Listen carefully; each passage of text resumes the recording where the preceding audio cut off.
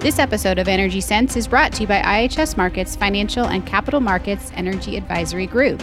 Our team of experts provides the investment community with actionable insight and integrated thought leadership that identify the trends and trend makers of global energy markets. Solutions cover the full energy and natural resources sector, from traditional fossil fuels to emerging clean tech ideas and supply chains, and are available via recurring reports, webinars, robust data sets, and personal engagements with experts. All right, welcome back to Energy Sense, an IHS Markit podcast focused on all topics that sit on the intersection of energy and finance. This is your host, Hill Vaden, here today with Andy Byrne and Raul LeBlanc. Raul has been on this show many times, and I'm glad to have him back. And Andy, I think this is the first time that we've got you, so welcome. Thank you. So we are here today to almost do kind of an unanticipated part two conversation to the one that I had last week or 2 weeks ago with several weeks ago, I guess, with Reed and Kareem on oil supply. And as we talked about oil supply, really the central theme that kept coming back was that there's a hold the line mentality from these operators, and in some respects from OPEC as well, as we've gone into a period of more stable prices or higher prices. But there's that supply risk that they could change it all to the negative of prices. And Andy, you had published a report to clients this week with a reference to the show Temptation Island, that a lot of these operators are sitting here with cash flows, in a sense, metaphorically holding hands of, we gotta hold the line. Looking at the oil, the oil operators specifically, and the reinvestment rate being as low perhaps as we've seen it, in decades. And I think you released a similar report on gas operators as well. I guess first, but before we get into the summary of the reports, does the gas operator report, which I haven't read, have a sitcom reference or a reality TV show reference in there? No, I went straight on that one. All right.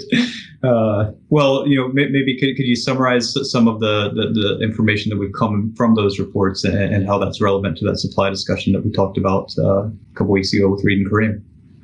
Yeah, for the oil-focused E&Ps, what the study found was in the first quarter, the median cash flow reinvestment rate came in at 43%. So that they're vastly underspending cash flow. Found that 75% of the companies in the group spent less than 50% of their cash flow during the quarter. So you talk about solidarity. There was total solidarity. Nobody was spending anything close to cash flow. Now, this was a lot, less than what they have been doing historically. I mean, using a cash flow reinvestment rate as a sort of a spending target for the companies, that's new. Mm-hmm. And they've been sort of guiding right now for a long-term guidance of 70 to 80% of cash flow they anticipate spending longer term. And with, the rest of it as sort of return of capital to shareholders kind of thing, dividends and share repurchases.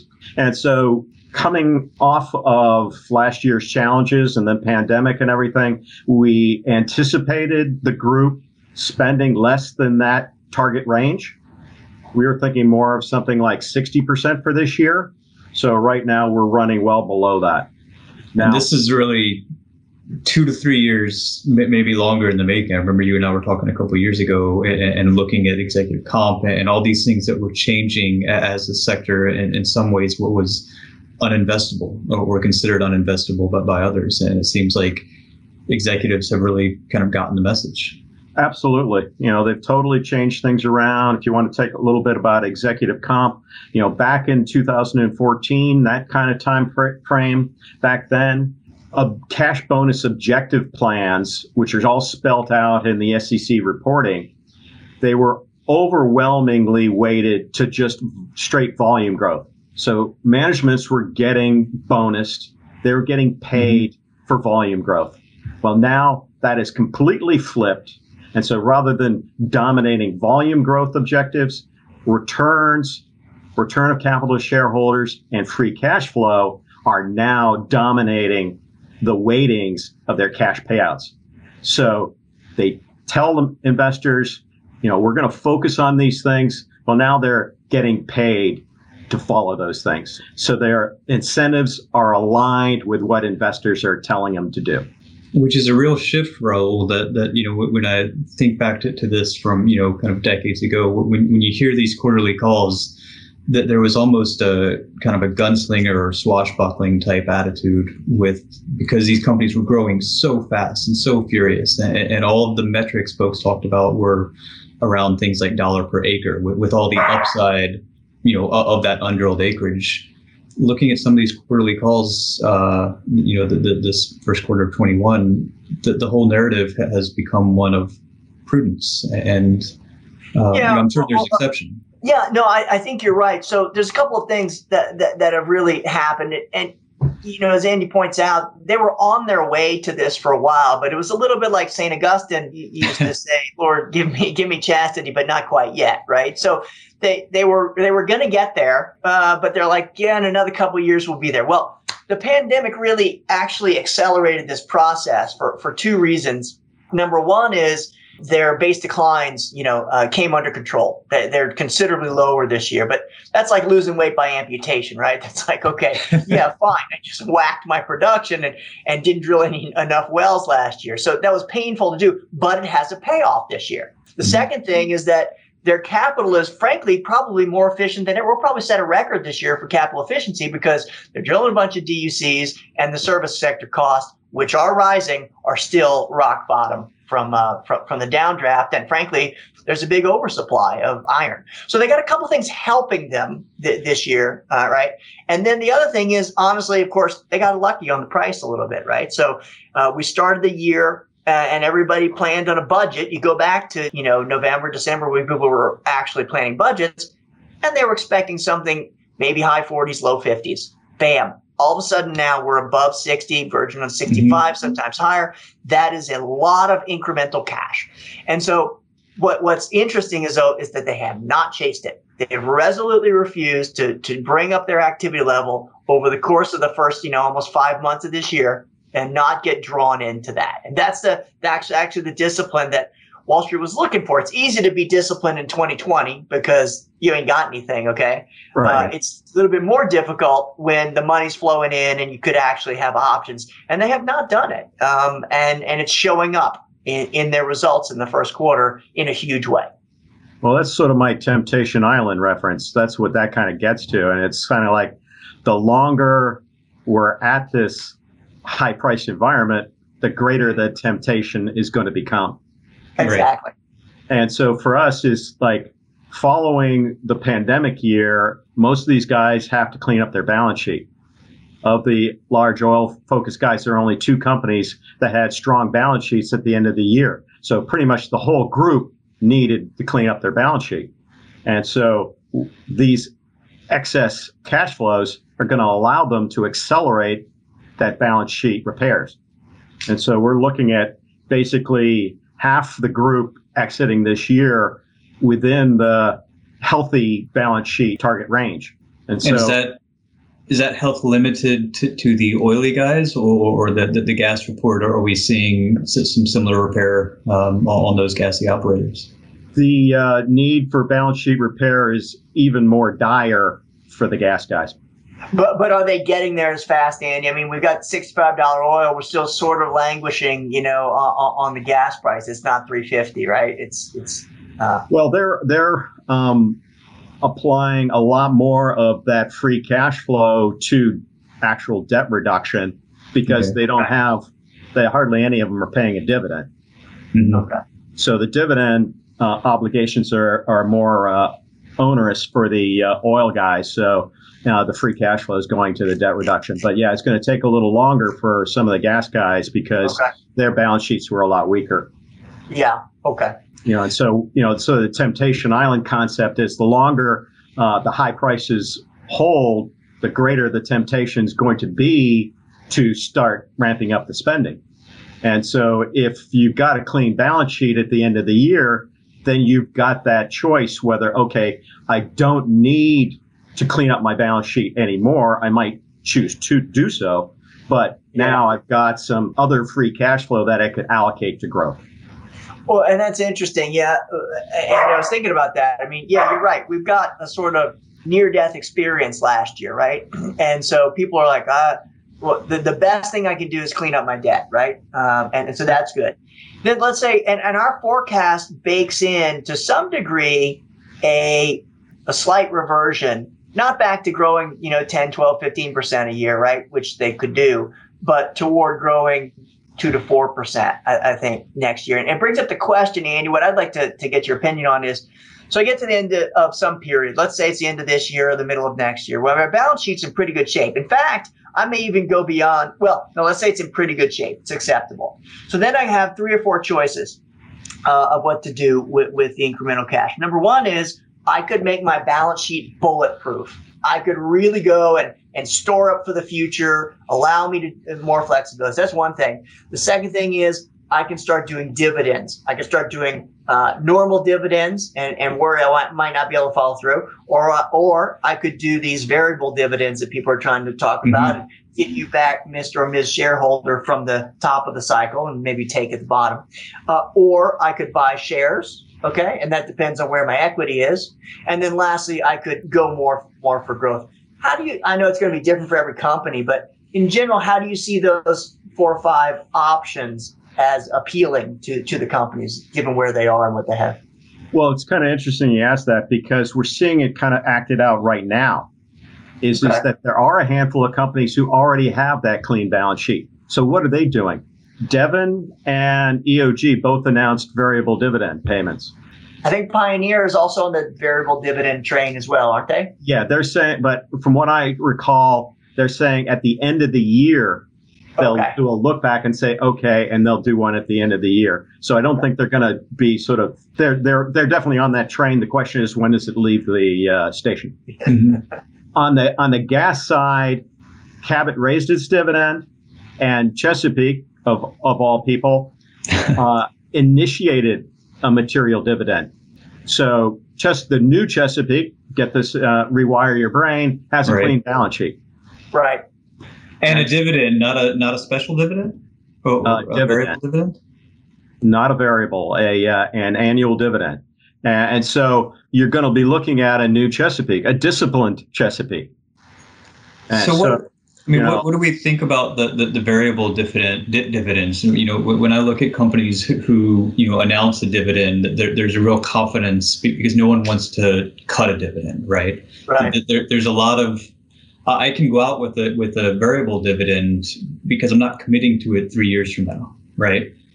Do we see that as a new normal, or do we expect confidence to increase and turn into more stable, quote unquote, real dividends?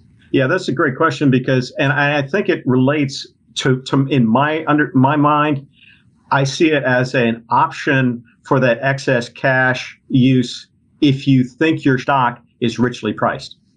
So rather than feeling forced to do a share buyback, which really doesn't add any value because you're overpriced, you can use that cash, you can put it to use, give it to shareholders in a variable dividend instead of buying high.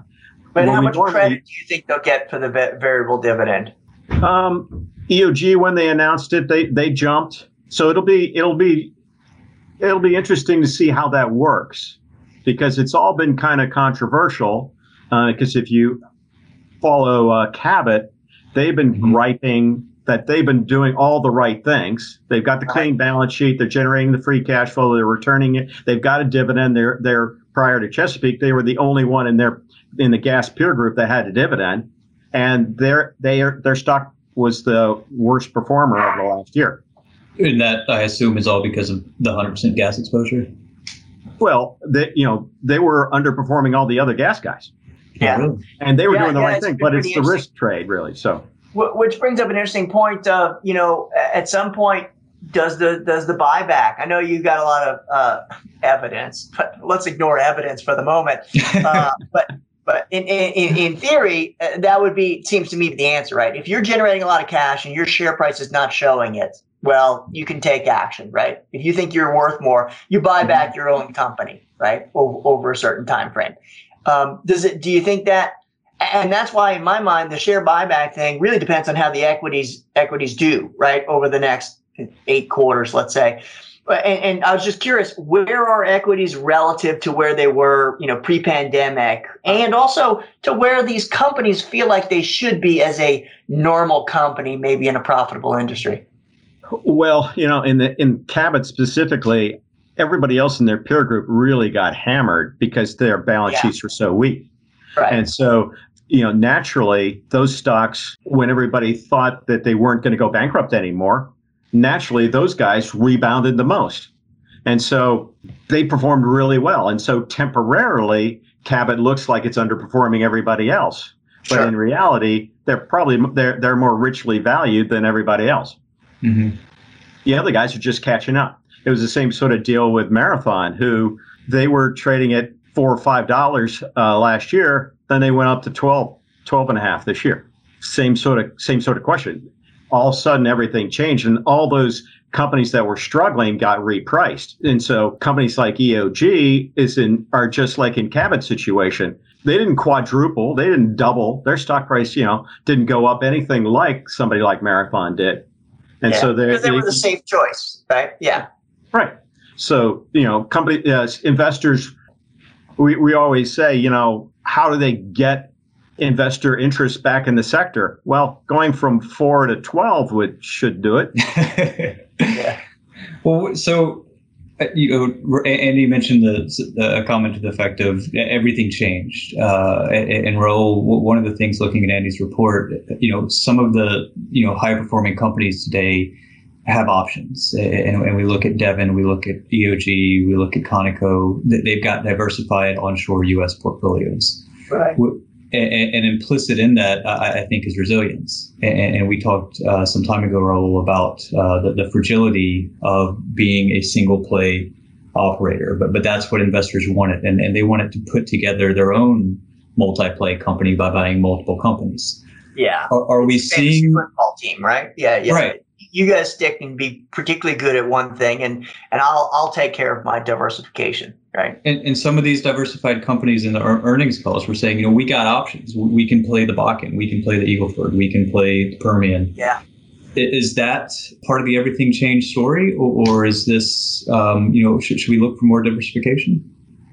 I don't think so. I think we'll continue to see specialization because specialization works, right? I mean, we talked about this, but if you look at the world champion best decathlete ever, and you entered their times in the 10 individual events of the decathlon, they are in the Olympics. They are last, absolute last in the one I looked at was in 8 of the categories, and bottom half in the 2 that it didn't place last in. Point being, it is hard to do multiple things well. I think investors will continue to push this. The real deal is I got a divergence in some ways of the investor doesn't care in its nice little fantasy football portfolio. It doesn't care if you die. It doesn't care if you get injured and have to retire. Okay, because it's focused on the group, right? But you do. Right. And the other thing is companies do need options, again, so that as life happens and something upsets the apple cart. I mean, I think you see that a little bit in the Colorado producers, right? So one of the interesting things here will be whether state level risks start to arise and start to make some gotchas. And so even though you might not perform as well as a specialist, you survive, which is another nice feature for a company to do. Well, and Andy, when we're looking at some of the diversity, you mentioned, but before we started recording, about the I'll call it the deaths of some of the small cap, mid caps, and increasingly this sector is the domain of larger companies, and that will be a mix of both large specialists and diversified large companies. Well, it's an interesting sort of thing that happened, since 2014. We've lost 2/3 of the mid and small E&Ps in our coverage list. And so the demographics have changed in the industry, with the large companies being much more dominant factor than it was during the heyday of the unconventionals. And so you're seeing this other trend is the need for scale, right, for efficiencies. capital efficiency is core right now. It's a core objective for everybody to achieve. And to do that, you need to have sort of economies of scale. And you sort of saw that just this week in Oasis in what they did. They divested their Permian and commented that, it was very difficult to build scale. And so because now, they're in North Dakota and weren't able. So now they're back to being a pure play Bakken producer. And they had made a Bakken acquisition earlier. And so they divest their Permian, which they could, it was very difficult to build scale for them in the Permian because they had to pay, expensive prices. And so here they are saying, okay, we are one of the largest producers in the Bakken. We have scale there, and we just added to that scale. And so here you have a company being less diversified in order to become a basin master. And what is it? So the other companies that we kind of flagged there, EOG, Devon, and Conoco, to pick three, do have that diversity. Is it their size that allows? Where's their advantage that allows them to compete across multiple plays and play ways that Oasis can have? I would just say one is they're big enough that they have some scale in each one of those, right? I think, and you made a point there at the end, referred to the kind of basin master concept, okay? And it's the notion that eventually it's going to be dominated by 2, 3, 4 people. And a bunch of little fry that run around and may do well, right, for a while. But remember, we're in the phase of the unconventional revolution where mostly everything is known. And it's turning into a efficiency of execution, okay? And in efficiency of execution, it's interesting. The small guys sometimes do things more cheaply, but not on a 500 well program over 3 years. That's the kind of thing where you're grinding down. You're getting a lot of efficiencies from, standardizing things and those kind of manufacturing mode principles. And I think that tends to favor scale. The other thing is to note, of course, that here, as the cost of capital may rise for the industry, and as it becomes a cost of capital game, because the primary value addition is not by de-risking, right? Not by turning $500 acre into $20,000 an acre stuff, because you already know it's either worth $20,000 or $500. So that those possibilities are disappearing, and that means that it turns into, how can I spend an enormous amount of money to develop all my PUDs efficiently? Your cost of capital becomes your sort of number one driver. So bigger is better. So the way Devon and ConocoPhillips and those guys are competing is partly by having a corporate structure which has enough heft to drive down its cost of capital, as well as having material positions in each one. I continue to see, big companies with small positions in place, sell them out, right?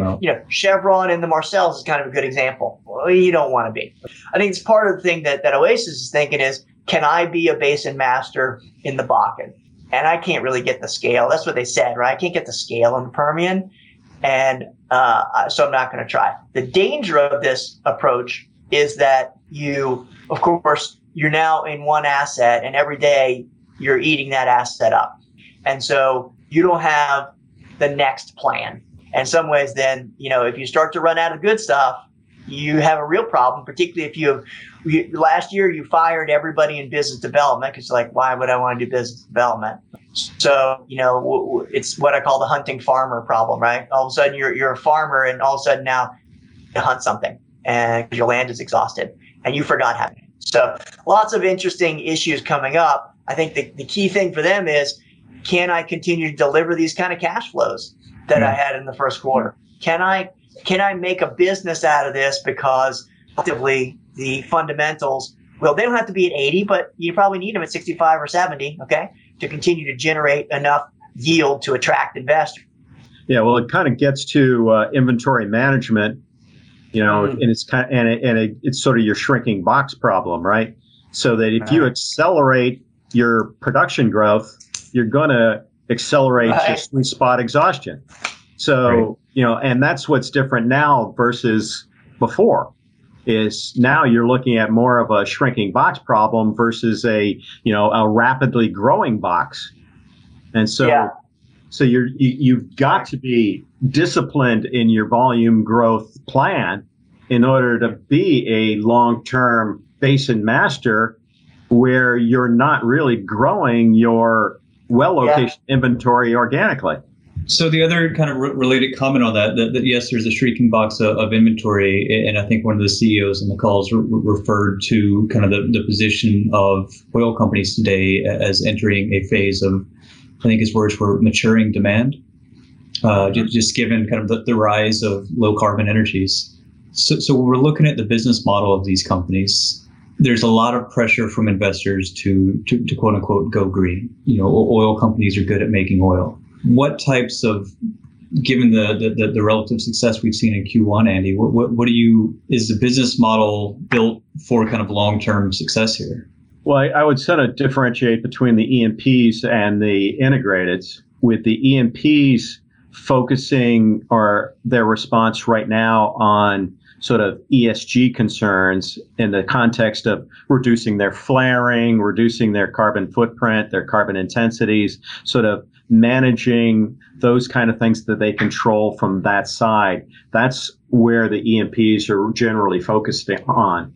Now, there's a couple like Oxy and Denbury who are working on the carbon sequestration kind of concepts, enhanced oil recovery. But generally speaking, the models are sticking to oil and gas. Now, you move off to the integrateds, then you're getting a real conversation about going into the sort of the clean energy space, and they are nibbling on certain things, and we have some research around that. But yeah, it's a sort of a clear question as to what's the right way to go. Yeah, Andy, it's interesting, this whole concept. It's a great question, Hill. I would say this. Everybody looks at the pressure on oil companies to prepare for the energy transition and to do this and do that and the change. And you look at something like the fire engine number one, right? ExxonMobil situation, which I don't want to get into. But the thing I do want to say is that if you look at what the gripe of all of the activist investors is you guys have performed terribly. Okay. Mm-hmm. You've not made money for many years, and we think the model's broken. Now, I think it's frankly a leap of imagination and spurious, really, to sort of blame the poor performance of the last 5 or 7 years on, you didn't prepare for the climate transition. Okay. That is not in any way, shape, or form the reason for underperformance in the last 6 or 7 years. Those forces have not been big enough, and they will be big enough in the future, but that's not the case. My point is that if we continue to generate the kind of returns to shareholders that we saw in the first quarter, if these guys continue to have reinvestment rates that are low, and that, I think Andy's saying we're saying 60%, certainly even lower is possible in some quarters, probably higher in some quarters. But if you have that, in other words, if you fix your business model to make money in a way that's completely not related to energy transition, I think it changes some of the demands around energy transition, okay, and investors. Because then investors, it's an easy target for investors because you've underperformed and they think you're not preparing for a future, right? It's very different if there's a trade-off involved, right? And it's a little bit of what we're seeing now, right? Energy's been the best performing sector, oil and gas, frankly, the best performing sector since the first of the year.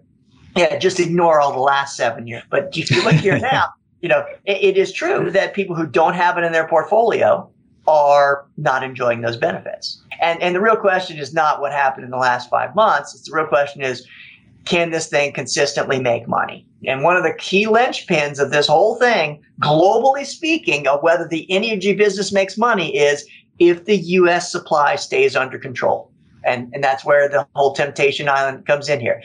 If it remains under control, the rest of the system remains, in my opinion, almost broken in terms of the price elasticity of supply, in terms of the responsivity.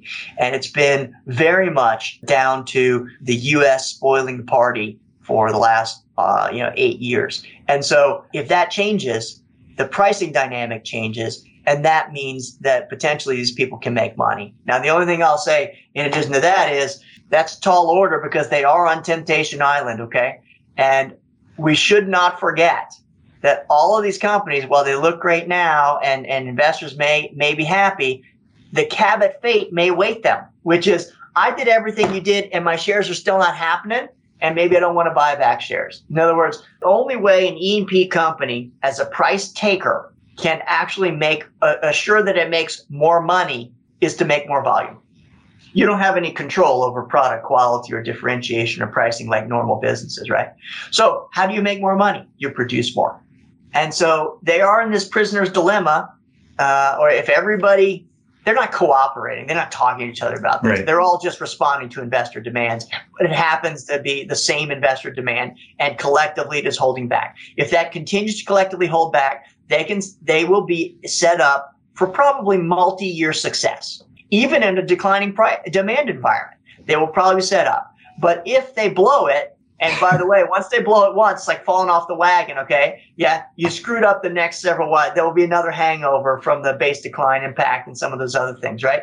So where I'm going is, while it looks good now, they are in this prisoner's dilemma. Discipline is not assured. They live on Temptation Island, and both time, balance sheet, and price are working against them in terms of that restraint.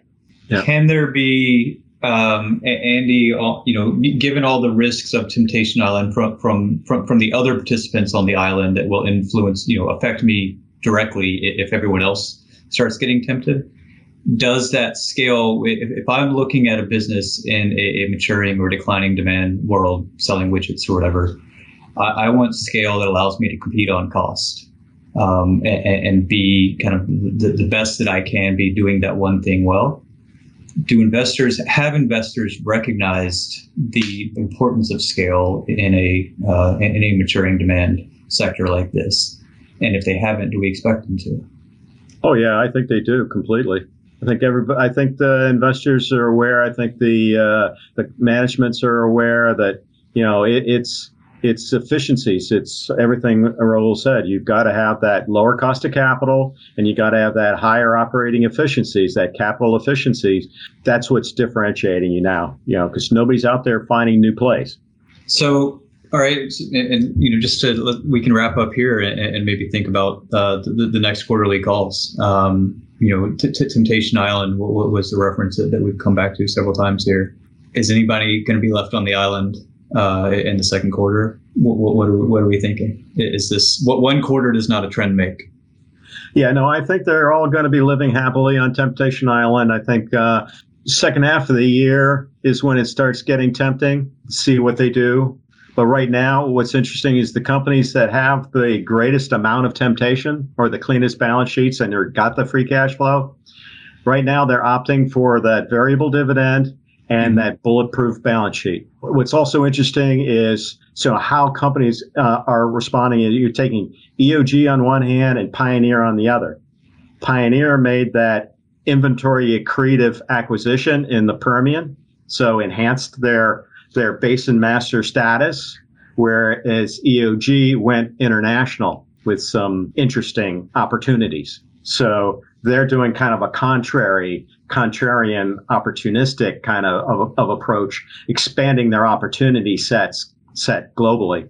So it's sort of an interesting contrast in how two companies who had the capacity to do something reacted. Yeah, Dad, I think I agree with Andy. I think we're pretty safe for this year, honestly. Okay, budgets are set. We're going to rock and roll. They're going to love the money coming in, finish their balance sheet repair, whatever. We got a pretty big bump up in 2022, honestly. Not in terms of growth, but in terms of spending, because costs are getting more, base decline slightly higher, fewer DUCs. But in general, we still have holding the line. I'm most focused, I think we'll be okay again in 2022. I'm most focused on 23 through 25, which incidentally is when, if there's an international gap in funding, we'll start to see some of those projects not come on from the COVID cancellations as well as some other delays. So I think that will be the time period where if the industry is going to lose discipline, it loses discipline. I think they need to establish a track record. That track record has to be at least 6 or 8 quarters in my mind. And I think that's what most people think. And so they'll probably do that here in 2021 and 22. Well, in some respects, that could work to the advantage of 23 if all of a sudden, you need that box, which isn't getting bigger, to start delivering some volumes to make up for other areas. All right. If it meets the one last thing, if it meets the super cycle, right? If we start getting prices of 85 and 90, that means two things. Number one, it means that the world may actually need a lot more oil. And so that's good.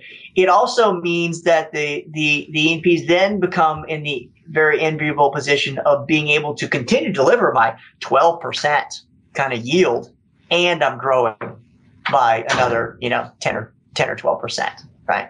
That's a place that they would all like to be. Given the realities of the market, our view is that the super cycle is less likely, and that this kind of thing would probably help to put an end to it. But one thing investors are clearly doing, and I mean commodity investors in particular here, is they are trying to understand the long-term price or the marginal cost, right, of a barrel that will actually be added if the U.S. system has changed. And so that's it's actually an important factor, not just in their equity performance and how that does, but in the commodity price formation itself. All right. Well, that sounds like a great place to leave it. Thank you both for joining me today. And Raul, it's always great to have you. And Andy, we hope you'll come back.